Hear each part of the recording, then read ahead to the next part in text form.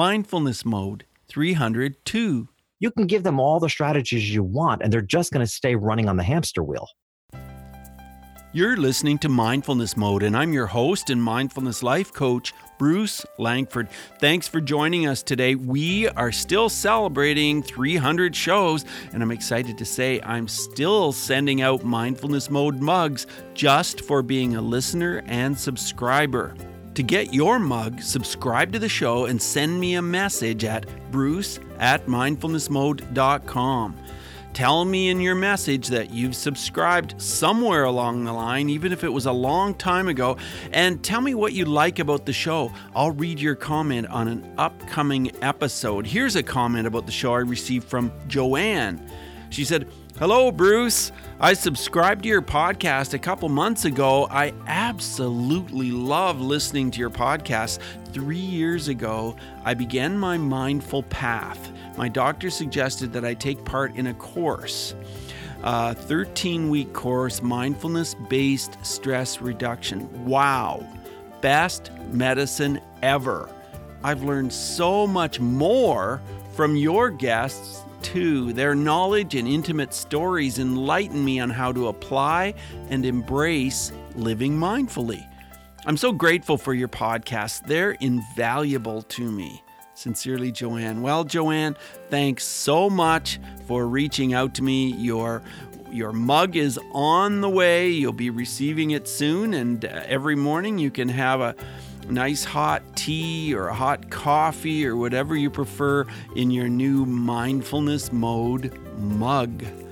Well, my guest today, sadly enough, was constantly bullied during a certain period in his life, and he used his own version of mindfulness to survive.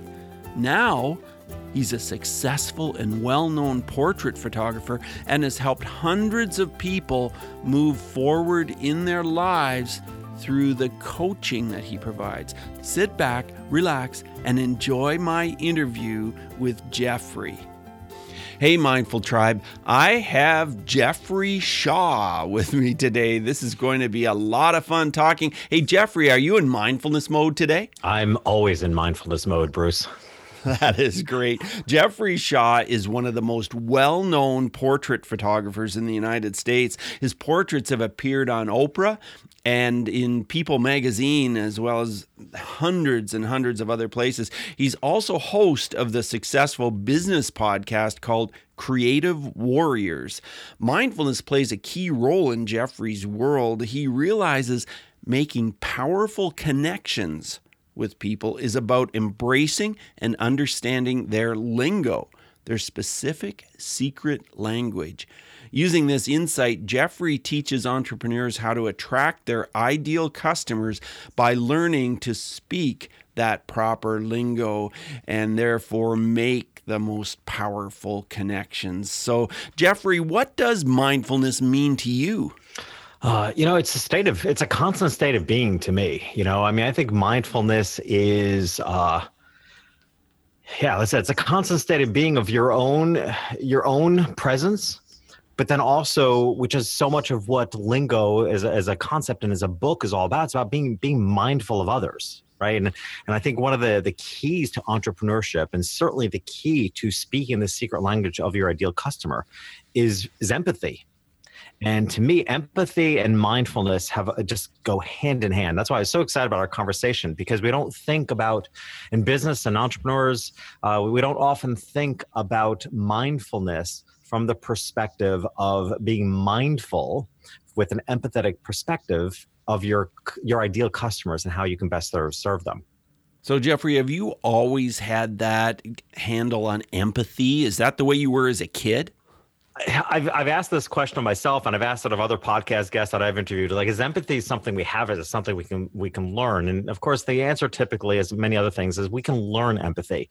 I do think I was at a dinner party once, and we went around the table. The host asked everybody to kind of name their superpower, and I had never honestly given it any thought. This is going back a few years ago when that came around to my turn, and I had to answer with empathy. Like, I do kind of think that's my superpower. I may have it in a little more abundance than a lot of people, and I think the root of that is my childhood, because I was an incredibly shy and withdrawn child, well up into my 20s. My whole goal in life is to retreat and to not be seen. And now here I am in a highly visible position in life.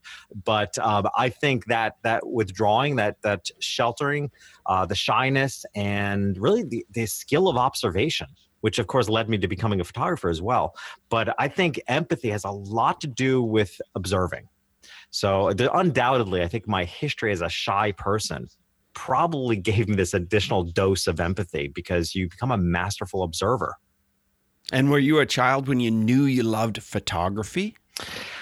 I was more interested in the darkroom back in the day when we had darkrooms. I was more interested in chemical reaction, and I still am. Like, I love to bake for the same reason. Like, I like to see what happens when you mix chemicals and ingredients together. Honestly, what appealed to me most about photography was the ability to hide in the darkroom. Right? I mean, it seemed like the ideal hobby and ultimately profession. To hide. However, and I've heard this from a number of authors as well, the paradox of that is that you choose a direction in life to withdraw, and then you wind up, if you're good at it, you wind up getting a lot of attention for it. So, here this career of photography I chose, thinking it would be a quiet way to go through life. I was good at it, and I wound up working with the most affluent families in the country and celebrities, and being on the Oprah show. And next thing I knew, guess what? You have to step up in order to step out and to make an impact on the world. So it wound up pulling me out of my shell, you could say. So, Jeffrey, did you start out being a portrait photographer, or did you enjoy other types of photography? Real quickly, my love became photographing people. I love the interaction. It's a very intimate one with between photographer and subject. I actually went to photography school to photograph architecture, but realized real quickly, as much as I love design and angles, it just wasn't fulfilling as much as when I started photographing people. Just, gosh, the relationship that goes on. It's an intimate moment, and I enjoy that, whether it's a family or one person that you're photographing.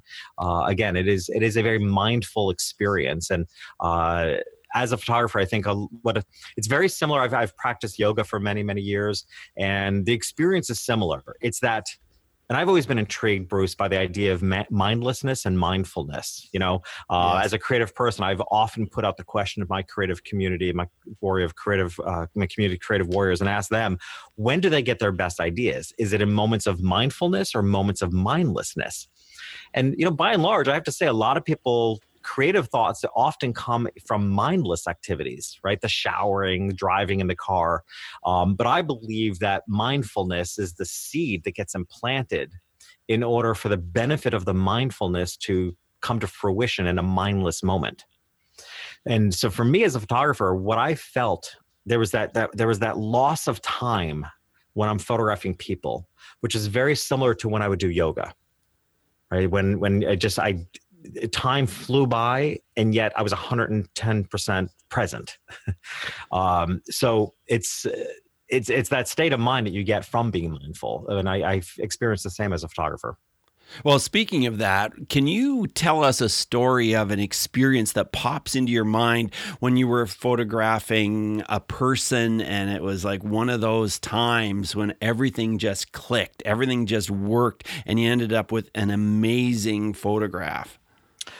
Oh, man. Honestly, Bruce, that's almost every time. Wow. Because that's the goal, right? I mean, first of all, I've always, as a practice, as a photographer and now as a business coach, I mean, I do a call between coaching clients, podcast interviews that I'm doing for Creative Warriors, and being interviewed like we are now.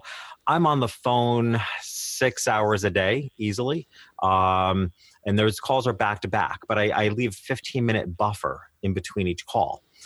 So that I can reset myself, get myself grounded, be present, understand fully and understand the lingo of the next person I'm going to speak to. Before we hopped on mic today, I spent some time like, who's this guy? And I read your bio and I went through your website and, what's the lingo of your show? And how does your mindful tribe want to connect with me? And, so I take the time before every call, and I did that before every portrait session as well.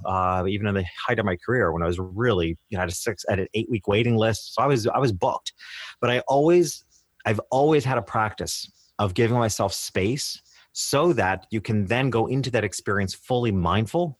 And the result of that is every experience feels that way. Every experience feels like you're watching somebody else's transformation before your lens. And to me, the lens of how I look at the world has just changed. It used to be a stack of glass on a camera lens, but I had the same feeling when I'm standing on stage looking out at an audience. What is the most exciting you ever were when you photographed someone and you saw that photo and you just thought, man, this is an amazing career? I think one of those experiences, which turned out to be one of the most profound one, and which is actually the story behind how my photographs wound up on the Oprah show. I did a portrait session for the NBC anchor David Bloom. Mm-hmm. And the interesting thing was I actually didn't realize who I was showing up to photograph. His wife had come in.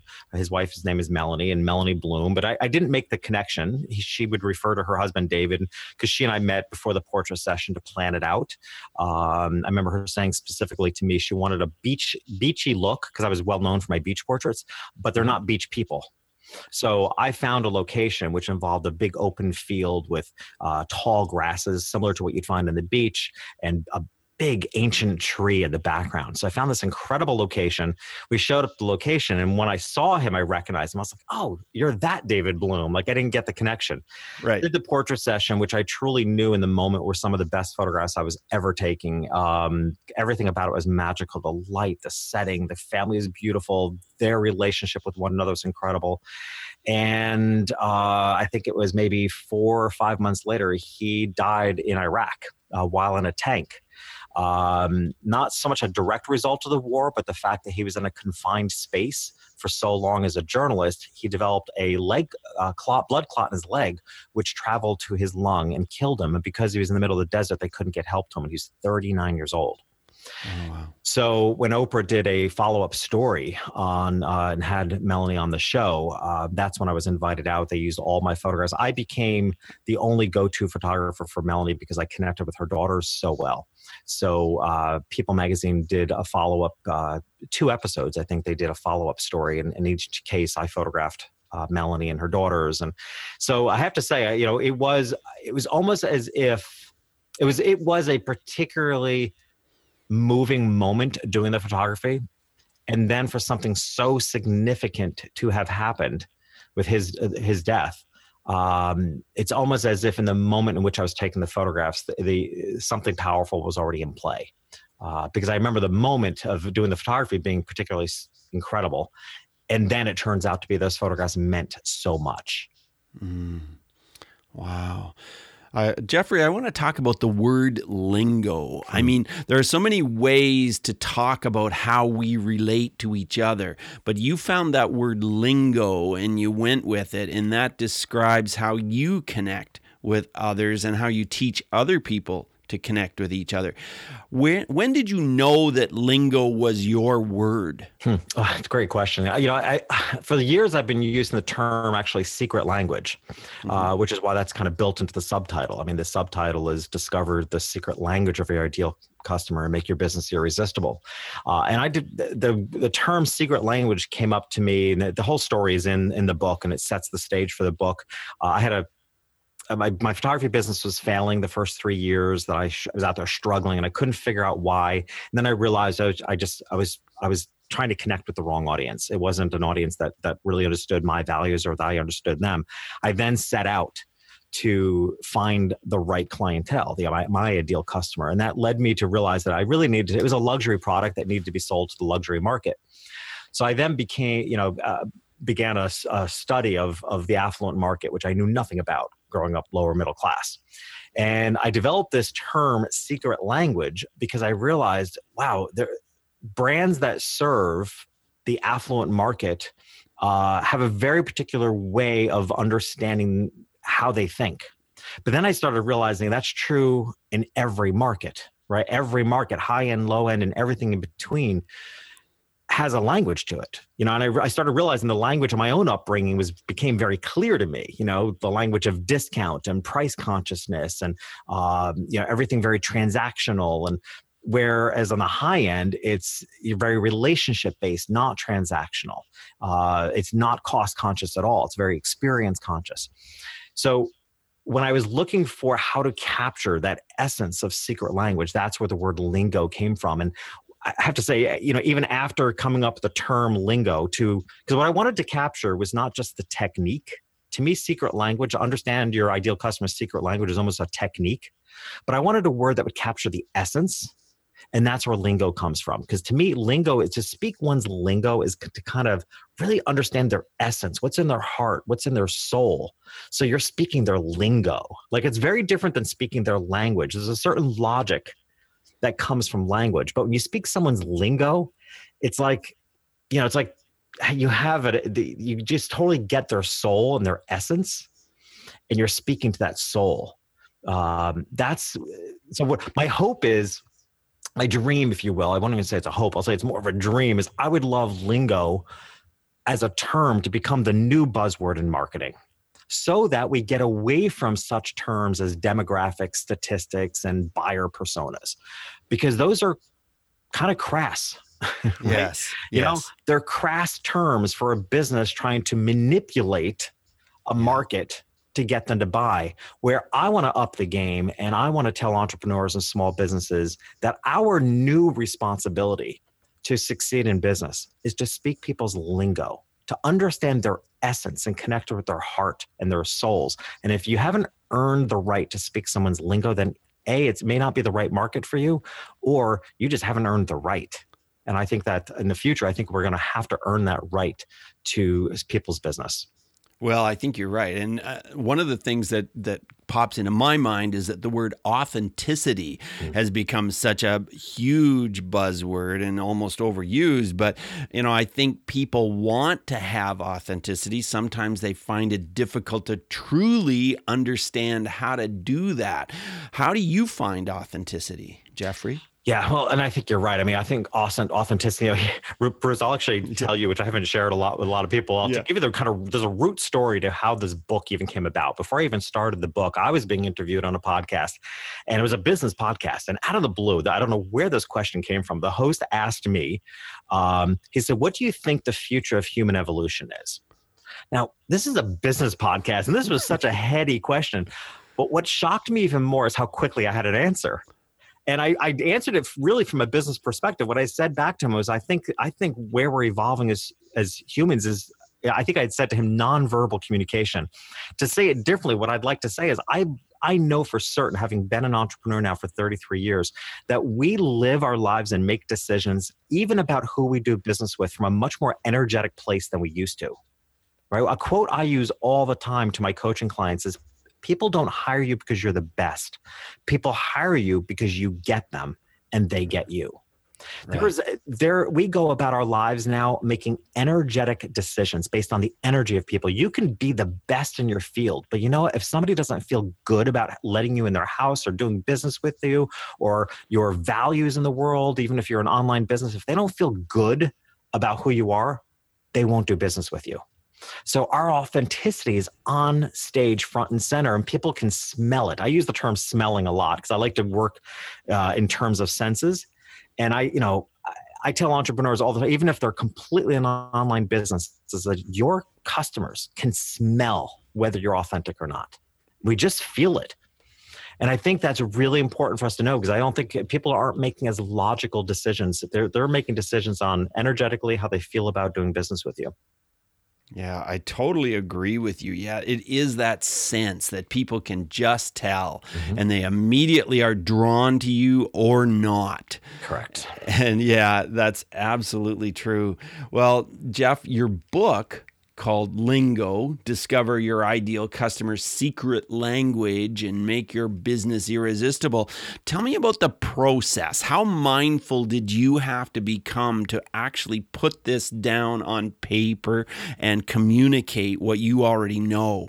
Yeah, well, that's the crazy part. I mean, you could say this is 30 years of experience, right? It was. I mean, here I am writing this book 30 years after the fact, but I don't know there was any way of doing it otherwise. I mean, to me, I had to reflect back on how I built, a ridiculously successful photography business. I mean, no one independent photographer should have had the good fortune I did. I mean, I worked with the best of the best and an amazing business. But then I also looked at, I coach a lot of coaches. And part of the reason is because I built a very successful coaching practice very quickly. People are like, well, how did you do that?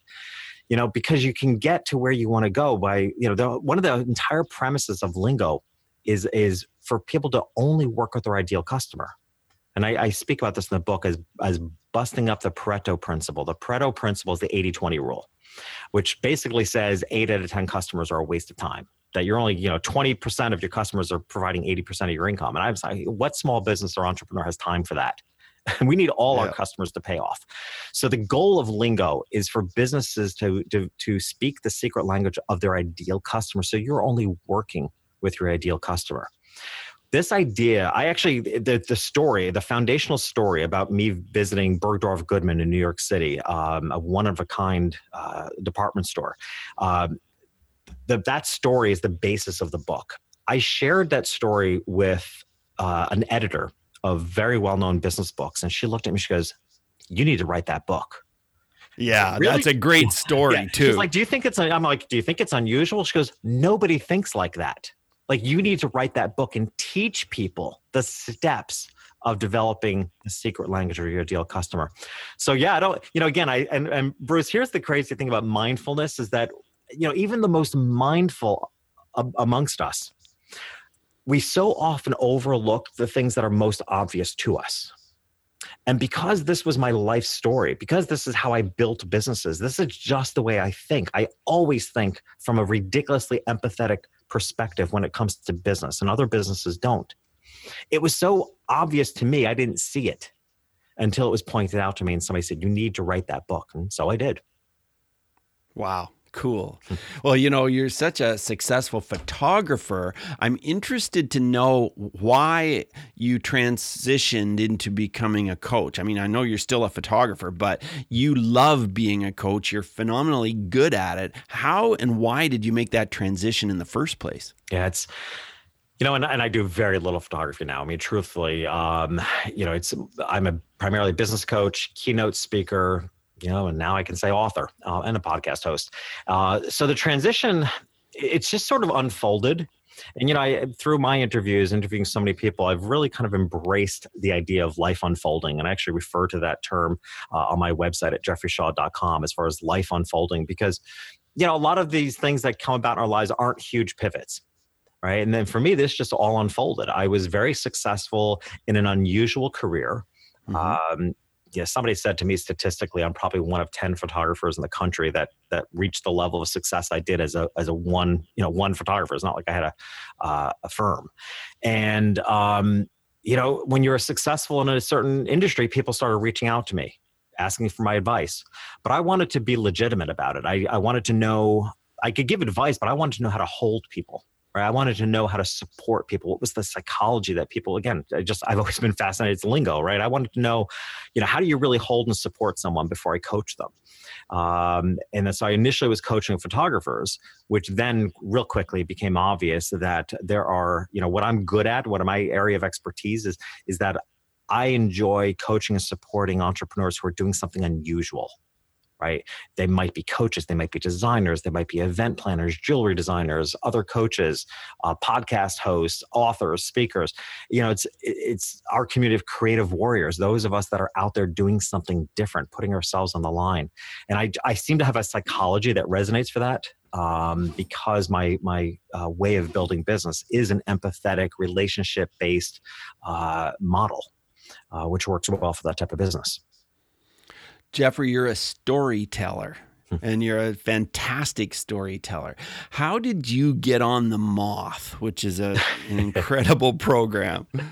Yeah, that was really fun. There's a Moth, for anyone who's not familiar with The Moth, it's an NPR show nationally, but then regionally, many major cities have moth events.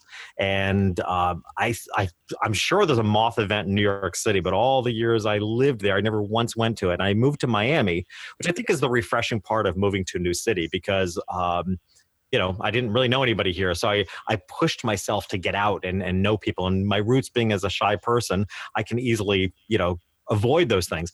But I found out about a monthly moth event here in Miami, and I started going. And it's a 5-minute story, and there's any given moth event might be 150 to 200 people at this particular event, and they draw 10 speakers. And I was going month after month, putting my name in the hat, and every month there's a theme, so you have to tell a story in the theme. So I was putting my name in the hat and not getting chosen. And of course, the one time I go with a friend, I put my name in the hat. I always made sure I at least had a thread of an idea of what I would talk about on that theme, but I didn't have a fully developed story. And of course, I not only got called, but I was the first speaker of the evening called. So nobody's even drunk yet. So right. It's the worst position to be in, but it was a blast. So I got up and told my 5-minute story, and it actually went over really well. It's a whole lot of fun to, and I do it because yes, I am a storyteller. You can tell I'm quite talkative. Our journey often in business and in life is to figure out how to get our messages across. And this is so important in marketing. And I talk about this a lot in lingo. Like, how can we get our point across in the shortest amount of time possible? And that's what I love about the idea of the moth. So how to tell a meaningful story, a poignant story in 5 minutes. One of the marketing lessons I teach in lingo is what I call a standout statement, which is, it's a challenge to come up with a sentence that's between 3 and 7 words. It's got a very specific structure, 3 to 7 words, where you tell someone what you stand for, what you value, and you call forward your ideal customer because they feel the same. And can you do that in 3 to 7 words? Because that's about all the time you have in marketing today to get somebody's attention. And it can be done. It can be done. And that's our journey. Our journey is to say all that we need to say in the shortest amount of time possible. Jeffrey, were you ever bullied? Do you have a bullying story you can share with us? Yeah. I mean, I was bullied most of my childhood, to be honest with you. Certainly through middle school were really, really tough years for me. I spent most of and when I was growing up, we had 7th and 8th grade in middle school. So just the 2 years. And I spent most of those 2 years in the guidance counselor office because I wouldn't go to the cafeteria. I went from class to the guidance counselor office to avoid the bullies. But I was bullied on the bus. I was a shy, withdrawn kid, very sensitive, not as tough as the other boys. Most certainly bullied. Wow. And looking back, do you have any thoughts about how you would have used mindfulness to deal with that differently? I think the sensitivity that I carried with me was the mindfulness, honestly. I mean, there was no way I ever could have taken the advice. And I see TV shows about bullying and, on sitcoms or what have you. And, somebody's always advising the person being bullied to stand up to the bully. Mm-hmm. There was no way that was ever going to happen for me, right? So the mindfulness for me was I was very aware that I was being bullied, but I was very mindful that that person had a problem. Mm-hmm. And I actually think it's the mindfulness that helped me survive it. And I've actually, I've gone to counselors and therapy, and all the time I spent in the guidance counselor's office was to be with a therapist. And that was often pointed out to me. Like, I honestly never really took on the victim role. I was being victimized, but I looked at it from the perspective of like, that person has an issue. I'm okay. I always carried with me a certain amount of self-awareness and self-confidence. Despite the fact I was shy, I was actually inwardly quite confident. And I was confident that the issue is not mine. I was very mindful that it was actually the issue was with the bully. Right. And you knew to get yourself to that guidance office. You knew that was one way that you could prevent yourself from falling into the trap of becoming a victim, didn't you? Yeah. I mean, it just was I never could have taken the advice. Now, I had 2 older brothers and a father, and, I was, typical sibling interaction. My older brothers were constantly picking on me and bullying me. And, the advice always was to me was toughen up. Yes. Right. My parents would always say, toughen up. Right. Which to this day never made sense to me. I'm like, why should I toughen up? Like, why are you telling the person being bullied to toughen up to meet that person, as opposed to telling the bully to knock it off? Right. But exactly. you realize, but again, being mindful of the situation, I was like, well, it was just the easier route. And a lot of times parents, knowingly or not, they just choose the easier route. It was easier to tell me to toughen up than it was ever to tell older brothers to take it easy on your little brother. Right. Because they were tougher. Yeah. There was more resistance. I was the path of least resistance. So oddly enough, I was very mindful of this dynamic. Even as a very young kid, I was very mindful that this was the dynamic, which allowed me to hold on to a significant amount of self-worth and confidence that it was like, I'm okay. I don't know what's wrong with these people, but I'm okay. And I'll just wait until I can find my right place in the world. And when I do, I'll be able to shine. That's great insight, Jeffrey. And I wanted to ask you, do you meditate? Is that part of your life? Not on a steady practice as far as what we think of meditation. Yoga to me is a form of meditation because it's especially the type of yoga I practice is Iyengar yoga, which is very particular. It's a very particular type of yoga. So it's very meditative. My most steady ongoing practice, and I share this in Lingo, is what I call a what's going right journal. And this is, one could say, this is probably my strictest form of meditation because I'm consistent with it and I see tangible results from it. And that was important to me. The root of the what's going right journal is, for me, is I always struggled with gratitude journals. I was never able to keep an ongoing practice of gratitude journals or even gratitude because, quite honestly, I'm grateful for everything. I mean, you wake up in the morning, you're breathing, the sun is shining, your kids are healthy. Like, what's not to be grateful for? Mm-hmm. So it was very broad for me. So I had a hard time doing anything with gratefulness. And at the end of the day, I'm a pretty action-oriented guy. I like results.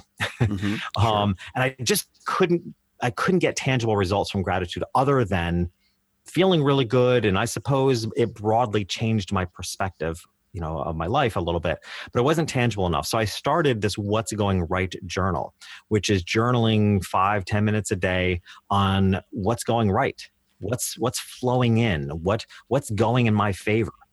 And of course, what happens when we do that? We see more of what's going right.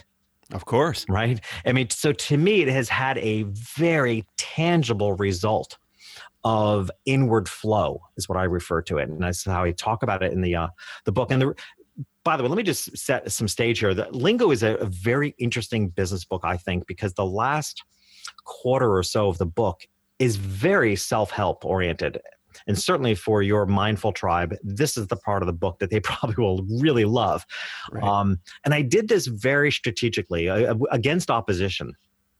My editor and who has grown to love it, but originally was like, this seems kind of disconnected from a business book. And I said, well, here's the deal.